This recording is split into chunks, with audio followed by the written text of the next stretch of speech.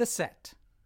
The story takes place during the winter of 1938-39, and the designs of the show, including costumes, set, and video projections, evoke a feeling of that period and of early black and white British cinema.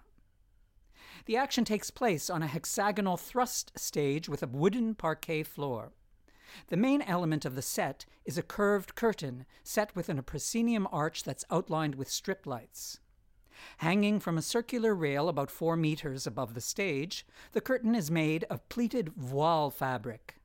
Gauzy and semi-transparent, it takes on the colors of the stage lighting and serves as a screen for projections.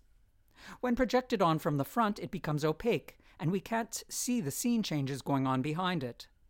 When lit from behind, we see through it to whatever's happening on stage. It has a 6-inch frilled valance or fringe along its top edge. The curtain doesn't quite go all the way around. Stretching out to approximately 8 meters of fabric, it splits into 2 sections and gets pulled along into different positions depending on the scene. At times it covers the front of the stage, evoking a cinema curtain, and action occurs in front of it on the stage apron.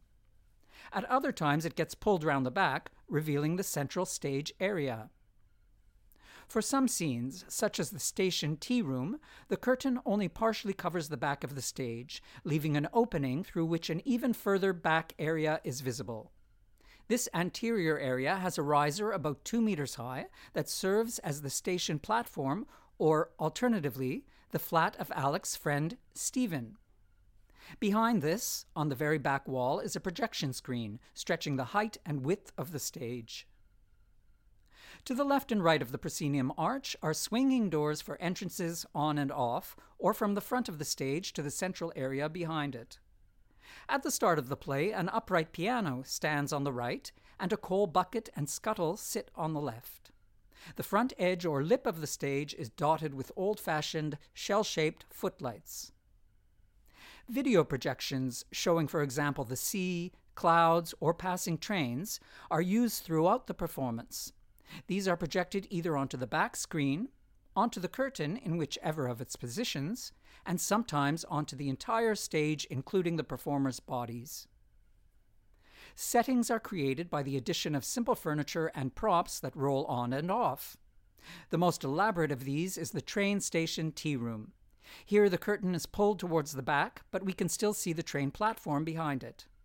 The tea room has a large wooden counter with a marble tabletop on the left.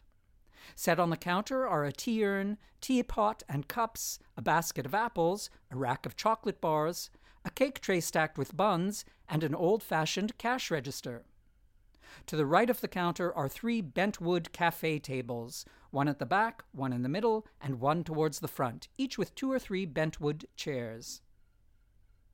Another set that appears center stage is the Jessens' sitting room. This contains a padded armchair in a light gold color with a lace doily hung over its back. The sitting room furniture sometimes includes a piano or a standing radio. Behind this is an area suggesting the children's bedroom. Additional locations include a restaurant set with a central table and 2 chairs facing each other, a rowboat on the lake, a boathouse, and the train platform and Stephen's flat, both set on the riser at the back. The movement in the play is inspired by period dances such as the foxtrot, in which dancers hold each other close, and the livelier Charleston and Black Bottom, where dancers stand side by side or in a line and perform quick steps with lots of kicks and whirling arms. Another movement motif is that of a wave sweeping over Laura like the emotional pull of her love affair. The soundtrack for this is a loud wave whooshing over the beach. This is accompanied by video projections of swirling waves that wash over the stage and the performers. Laura echoes this with an undulation that ripples through her body, subtly at first, and then more powerfully as the story progresses.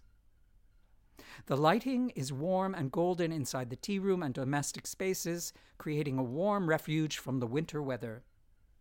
On the platform, in the cinema, and on the street, the lighting becomes cold, bluish, and smoky.